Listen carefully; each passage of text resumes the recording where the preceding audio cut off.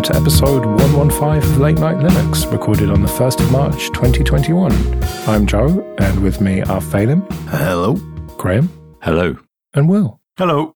Got a bit of variety for you this time. We'll be doing a bit of your feedback later, but first, let's talk about fun with Raspberry Pis. Will, you have acquired a Raspberry Pi 400, and you've been playing with RISC-OS on it. Let's start with the Pi 400. It's not exactly news at this point, but what do you think of it? Well, I was in two minds. I wanted a Pi to play with, and I wanted to stick it under my monitor, plug it into the back of it, and not have to faff about finding a keyboard or swapping cables over and all of that sort of thing. And it occurred to me that the 400 was exactly what I wanted. And it was Friday night, and I'd been watching YouTube videos, and I wanted it the next day because I'm impatient. And they're easy to get hold of. Amazon have got them on like next day delivery for what is, well, quite a lot of money. I think they're about 130 quid or something, but it comes with the right power supply, and it came with a mouse. And that was it. You know, I just run one HDMI cable into the back of my monitor, and I was ready to go. So as a form factor, I didn't think I would like it quite as much as I do, but it's just so handy for playing with, for sticking a different distro on or sticking a completely different OS on and just playing with it. And then if it, you know, if I get bored of it, then I throw it away and reformat the SD card, and now it's something else. But I don't have to go hunting through all my box of cables and my box of bits to find all the things that I need to plug in and make it work. So yeah, as a form factor, I really, really like it. And what do you think of the keyboard then? Passable? No, not really. The keyboard's shitty. But yeah, you have to make these concessions. So are you already planning to pull it out and then do something else with it? No, it will do, although it has got a USB port. So if I was going to do any serious work on it, then I could always plug a separate keyboard in. But on the topic of serious work, I stuck Raspberry Pi OS on it, first of all, just to have a play with it, and used it for maybe an hour or so, doing some web browsing and you know, SSHing and all that kind of thing. And it did feel like a real computer. There are some points around the edges that it started to feel a little bit slow. But on the whole, it performed like a sort of average desktop PC did. You wouldn't know that it was this tiny little keyboard that was doing all of the hard work. And, you know, you got VS Code running, presumably, and... It was pre-installed. I didn't even have to do anything.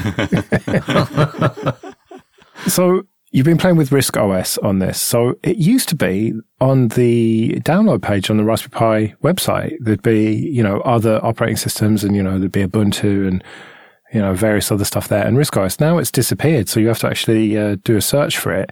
I found it pretty easily. But this harkens back to days of yore, like when I was a kid. I remember trying something that, what was it, RISC-OS on the Archimedes? Yeah, I remember that in about 1990. The teacher showing us this 3-button mouse with the middle button being menu and all this stuff. So this is real retro stuff here. Well, it is, but also it isn't. And this is the confusing ground that it finds itself in. But yeah, you're right. It does date from the late 80s, really. Acorn had got this new processor they designed, an ARM processor, you might have heard of it, and they wanted an operating system to go with it. And they'd farmed out the production of the operating system to a third party. And the Acorn Soft guys, the sort of internal software house, were looking for something to do. So they wrote one as well, and it turned out that their one was a lot better. So that became the precursor to RISC-OS. And then it sort of moved forward from there. I think the last official Acorn release was like version 3 in probably, I don't know, 94 or something like that. And then there's a bit of a grey area about who was the owner and who was the developer of it. And I think there seem to be sort of 2 or 3 different branches going on. But anyway, in the end, it's all come down to RISC-OS Open, which is like a proper open source operating system. And you can download the source and you can contribute. But more importantly, they've got an SD card image on their website, which you can download, stick in the back of the 400 and boot it up. And you get the desktop operating system. You get some applications, like some really quite good applications on there. Artworks, as was DTP packages, Sibelius, the music authoring package. There's a version of that for it. And yes, you can do real work on it, but this is where it all gets a little bit confusing between, is it a retro OS or is it a modern day OS? If it were a true retro OS, then you would have that sort of hardcore of community users who are just interested in playing with it. And you do have that, but equally it's still, I don't know, it feels like it's pitching itself as a sort of viable alternative, which I think is a bit of a mistake because it ain't. Their browser is basic. They have a browser. You can get on the internet with this thing, which is pretty impressive, but it doesn't really do JavaScript very well. It's not very up to date, but there's probably only about half a dozen people in the world who are actually working on this thing. But it was nice to play with it. It does have some really nice design decisions in there that I think really are very, very good and should be considered by other operating systems and other desktop environments. But, as a plaything, it was quite good fun. But what I really wanted to get into was playing all of those games from the early 90s that I remember playing at school. And that's where I found I was a little bit disappointed. Somewhat unsurprisingly, a lot of that old software doesn't work, and I ended up having to run an Archimedes emulator on RISC-OS on a Raspberry Pi in order to play those old games. It turns out that in the early days of RISC-OS and ARM, the applications are actually 26-bit applications and not 32-bit after all. And so there's this new, the new processors which will only run 32 or 64-bit software, and they just can't work. There's a couple of apps out there. ADFFS is the primary one, which will allow you to boot a disk image from the good old days, and it will have some sort of emulators built in, and it runs quite a lot of games really, really well, and you would never know that there was anything in between. It's like completely invisible. And then other apps you download, they just refuse to run. And that was a bit sad, really, because I couldn't just, delve into all that old shit. But that said, it's got a package manager. It's got a whole load of freely licensed games that were really good back in the day. Gods, for example. You can buy Gods Remastered on Steam for about £5 or £6. It's completely free, like legit free on RISC-OS. All the Lemmings games are on there. Loads of stuff. So if you want to play some retro games, I would recommend giving it a go on a Raspberry Pi 400. So you have that sort of all-in-one feeling to it. And geek out for an afternoon. It's good fun. I tried this out on my Raspberry Pi 4 because they've got images for various Raspberry Pis, I think even down to the Zero, and it was very fast. There's not one package manager on there. There seem to be two. One of them is like a store where you can actually actively buy stuff and you have to register for an account. I didn't do that, but there seems to be paid for software there, which is interesting. And there's a lot of stuff in the package manager which has like Unix dependencies and therefore won't work, which was a bit frustrating. And I tried to install some stuff, but then I couldn't work out how to open it. I didn't read the documentation very thoroughly, to be fair, but I'd sort of dragged stuff around, and it says in the README file when you download it that this is not Linux or Unix. This is a totally different experience. And that it is. It's like some weird, like, parallel dimension or something where Linux never came about, and this is what we have instead. Yeah, I know what you mean. There was certainly times where I just had to stop and think, like, what the hell am I supposed to be doing now? Right-clicking is like a major thing in RISC-OS, and the middle button is the menu button. And remembering those sort of paradigms compared to what we're used to was quite tricky. But then there are other things that it does really well. Like an application, well, not only is it minute, like a few 100K for a full-on word processor, the directory that it lives in is a sort of self-contained, relocatable, all-in-one package. You can just pick it up and move it around on your filing system, and it will just continue to work, which is really, a great idea, and something that that the modern Flatpak and Snap packages kind of move towards replicating, if you like. But yeah, there is definitely a learning curve, and I think if you hadn't used it back in the day, it would be very difficult to start using it as a daily driver. Yeah. I think even if you had used it, it would be difficult because the browser, you say JavaScript doesn't work very well. As far as I can see, JavaScript doesn't fucking work. I think it's disabled by default. I did find a menu option to switch it on and then very quickly turned it back off again. Right, okay. Yeah, because I downloaded our MP3 and tried to play that, and there was nothing that would play it. I tried to install MPlayer, and I don't know what happened with that. I don't know where it went. So I was unable to get any sound apart from the beeps and bloops that it gives you. So I didn't spend enough time with it, is the bottom line. But it is very fast. It is definitely faster than Linux. There's no doubt in my mind. I mean, it's not a surprise, really, given that it was made specifically for that type of processor. Yeah, and you're talking about applications which complain that you haven't got enough memory if you can't give it 500K of free RAM. So, it's from a different era altogether. And there's no Systemd, I take it. Not yet. It's only a matter of time. And then the last thing I want to talk about is their community. They are active and they have been around for a long time. I found a website that was the RISC-OS Awards, and the last time they did anything was 2019. And they ran a survey, a bit like the Steam survey, asking about like what people are using their machines for, what hardware they're running it on. And a couple of things stuck out to me here, and that is the vast majority of people are running it on a Raspberry Pi, which makes sense, but it means that most users of RISC-OS probably aren't using it on the original hardware, which is fine because I don't even know that the new versions would run on the old hardware. People have adopted a Pi as their RISC-OS hardware of choice, which makes a lot of sense. And then the vast majority of people had been in the Acorn ecosystem since the beginning, which says to me that they're not really attracting new people. And indeed, why would people move to that when it is quite difficult to use? The final thing was that more than 60% of their users were over 50 years old and more than 85% were over 40 years old. And coupled that with some clicking around that I was doing, trying to find software, trying to find some sort of hints and tips about how to use it, what some of the config options did. And I was just coming across broken link after broken link. And that was a little bit heartbreaking. It feels like it is the beginning of the end. There are a few like hooky websites out there that have still got disk images from software that I used at school. And you think that one of those websites goes offline and that's probably it. That software will be lost forever. Now, copyright issues aside, it does like raise the question about what do you do about software preservation.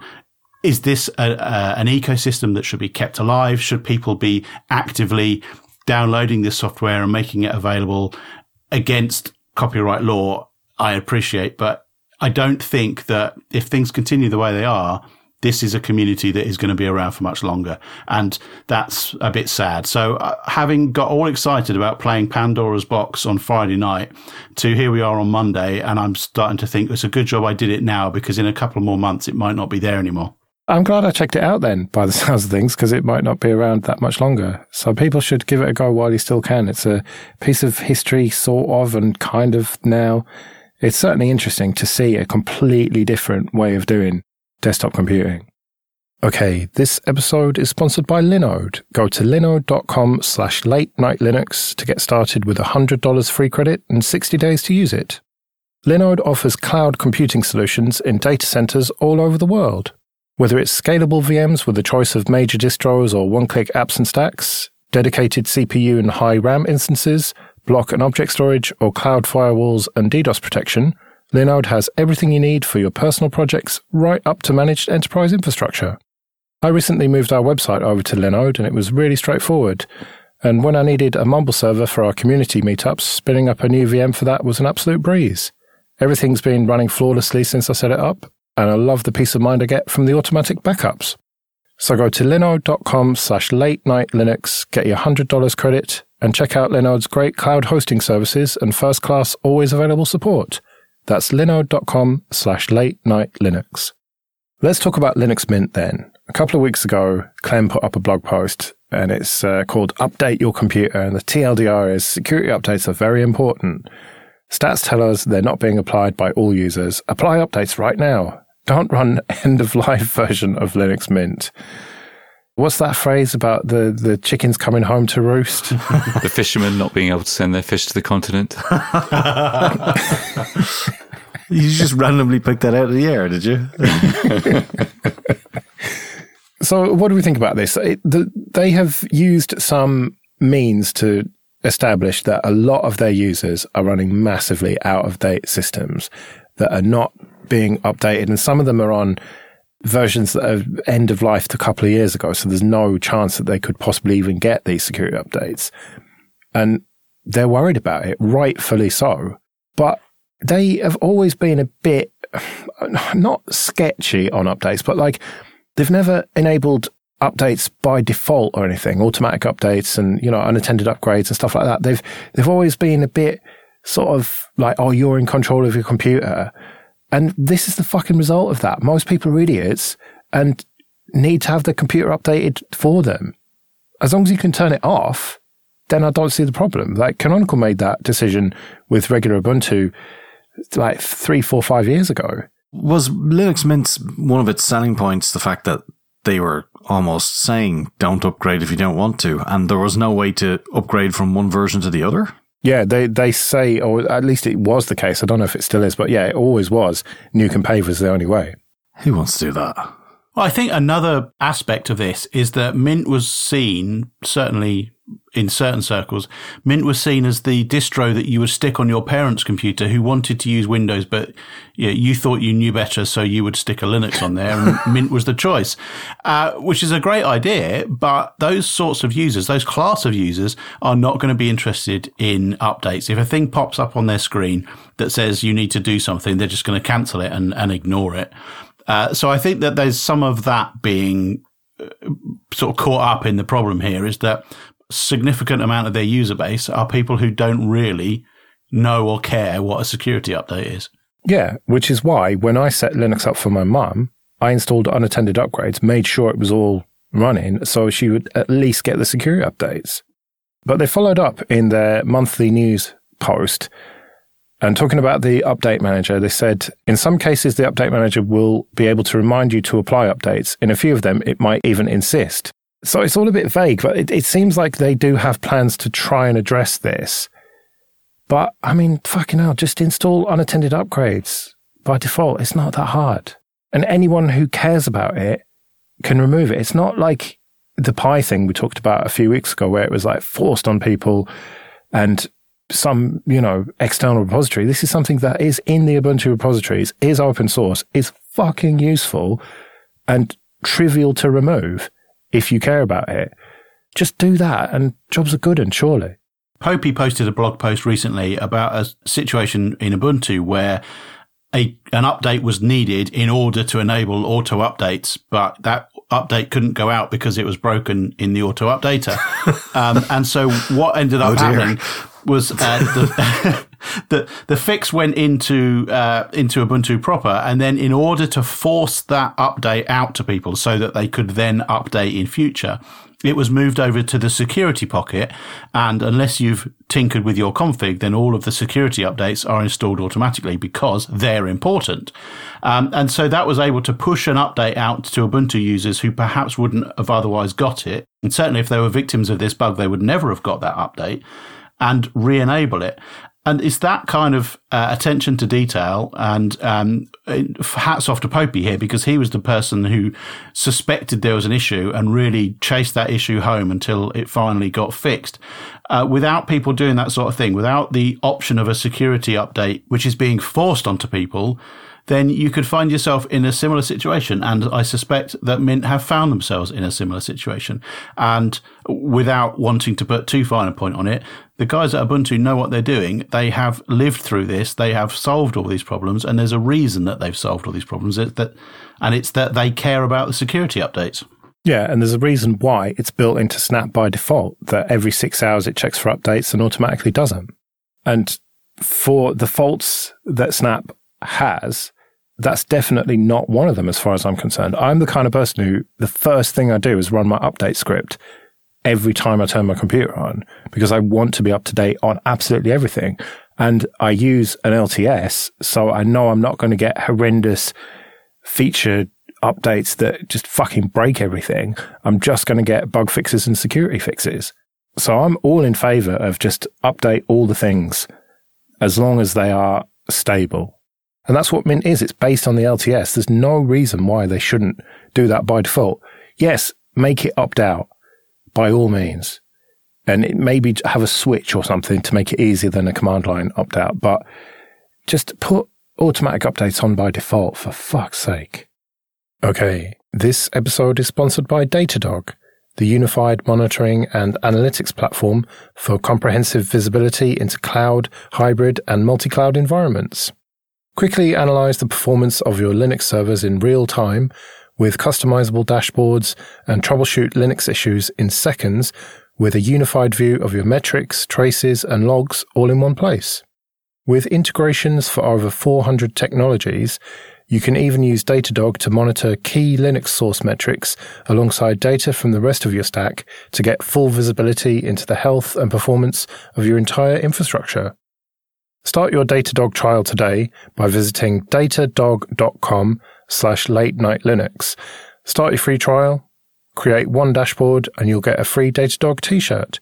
That's datadog.com/late-night-Linux. On to a bit of admin then, and first of all, thank you everyone who's supporting us on PayPal and Patreon. It really is appreciated. If you want to join those people, you can go to latenightlinux.com/support. And remember, for $5 or more per month on Patreon, you can get an advert-free RSS feed, so check it out. And if you want to get in contact, latenightlinux.com/contact. A reminder that the next Community Mumble get-together will be on Thursday, the 11th of March at 10 p.m. UK time. Details at latenightlinux.com/mumble. Let's do some feedback then. And first of all, Pigeon got in touch on Twitter and said, thanks for the mentions. Also, we do have support for most of the protocols you mentioned on this week's episode. We're not quite to the point where it's as featureful as using the official client, but they do get the job done. And then they link to a list of plugins, which does support an awful lot of stuff like Discord and all sorts of stuff. So I had no idea that Pigeon was still relevant, but apparently it is. So that's good to know. Just for the record, it does WhatsApp and Telegram. So, I mean, Telegram's not surprising, but WhatsApp's pretty cool. So I'm going to definitely check this out. So on a similar topic, Suave said, I just give friends and colleagues and family a limited user account on my Linux box, and I tell them to SSH in and write to me on there to chat with me. Nothing beats a V-split text screen. I suspect that might not be very serious. Like server, like username. Oh, yeah. You can still use finger then, though. That's good. Kyle writes to us, why do so many distros ship GNOME by default? And this is a question that I don't have an answer to, so hopefully you guys do. From my perspective, when I first installed a Linux desktop on Debian, I don't know, a long, long time ago, there were two choices, KDE or GNOME. And GNOME was the one that was a little bit more, well, I mean, actually rounded. Like the buttons were round instead of square. It felt a little bit softer, a little bit safer, a little bit more comfortable. And KDE was kind of jarring, and they had too many settings, and you had to know what you were doing in order to use it. And GNOME kind of eased you in. And I think that a lot of the reason that distros are still shipping GNOME today is because of those very early impressions that happened, 15 odd years ago. I'd always assumed it's because distributions wanted to under-deliver on the desktop so that when people discover Plasma, they... High five, Graham. Massively surprised. Is it just that KDE and Plasma are too configurable and there's too much to break and therefore too much to support? I think that's nonsense. I think it was that Red Hat picked it at first because maybe at the very, very beginning there was a bit of question to the license of Trolltech's Qt at the back at the time, and those were dispelled, I don't know, relatively quickly afterwards. I can't remember the timeline well enough, but I think it just set in then as the default, in inverted commas, for it being the open desktop, and I'm not sure if that's true or not. Yeah, I think you're right. At the time of the QPL and the beginning of the GTK project, you're right, it became kind of the default Libre option, even after Qt and KDE became completely open source. Yeah. Will, it was on your watch that Canonical went back to GNOME, and my understanding is that that was somewhat a top-down decision, shall we say. Do you have any idea why that was decided? Because you could have gone for anything when you ditched Unity. Unity as a desktop shell still relied very, very heavily on all of the GTK toolkit. all of the applications were the GNOME default, so Rhythmbox and what have you. And the team were skilled in GTK and GNOME desktop technologies. So the natural choice was to go back to GNOME because that's what the team had experience of. Right. Okay.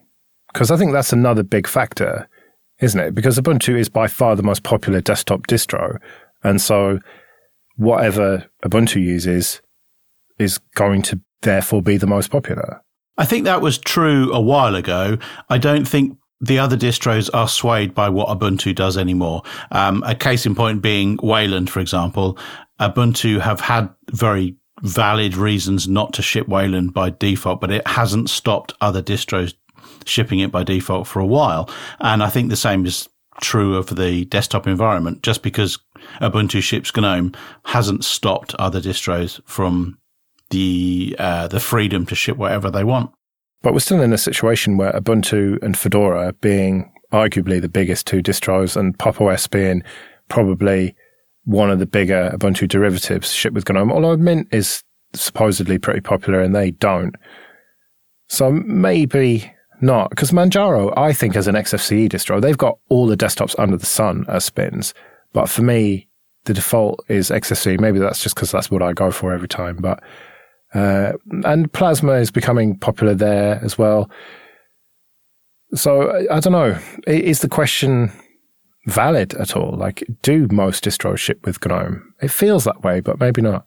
If you look at the pure numbers, then yes, like as you say, Fedora and Ubuntu ship with GNOME. So, I don't know what that makes up. 90% of the Linux desktop market is probably GNOME. Yeah, probably. Okay, this episode is sponsored by Learned. Sign up at automation.link and use the code LateNightLinux to upgrade and get 50% off a year's subscription to a new DevOps training site called Learned. The site covers the entire DevOps stack, starting with the basics of infrastructure as code, and includes almost 8 hours of lessons on Terraform, Ansible, Jenkins, and loads of industry tips along the way. If you're interested in learning DevOps, take advantage of this offer by visiting automation.link and upgrade with 50% off with the code LateNightLinux. That's automation.link and the code LateNightLinux.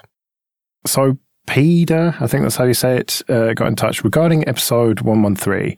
I don't quite see the aversion to Signal. It's better than WhatsApp and can be used as the default SMS app, even if others don't use it. Well, I did try out Signal, and I just, I don't know, it was all right, but I uninstalled it because it annoyed me. I can't remember what it was, but yeah, I just tried it out briefly, and it just didn't offer anything that the other messaging services don't offer already, so maybe I'll install it again at some point. He continues, one quick thought regarding episode 112. Just drop K9 Mail. Seriously consider switching to Fair Email. It's available on F-Droid and GitHub. If you have to, it's also on the Play Store. The focus is usability, privacy, and security. The GitHub APK is updated very frequently. It's my favorite app by far.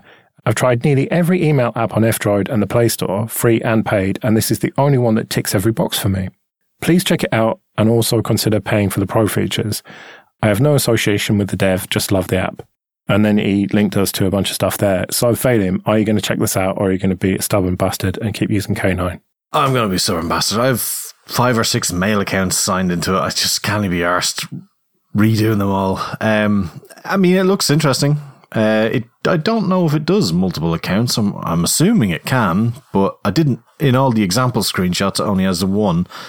I don't know. Maybe I'll be forced to at some point. But yeah, the inertia is really massive. Being what with the laziness and all. Yeah, fair enough. Okay, Yusuf says the slow shutdown on Ubuntu may be due to Snapd. Sometimes it takes over a minute to close.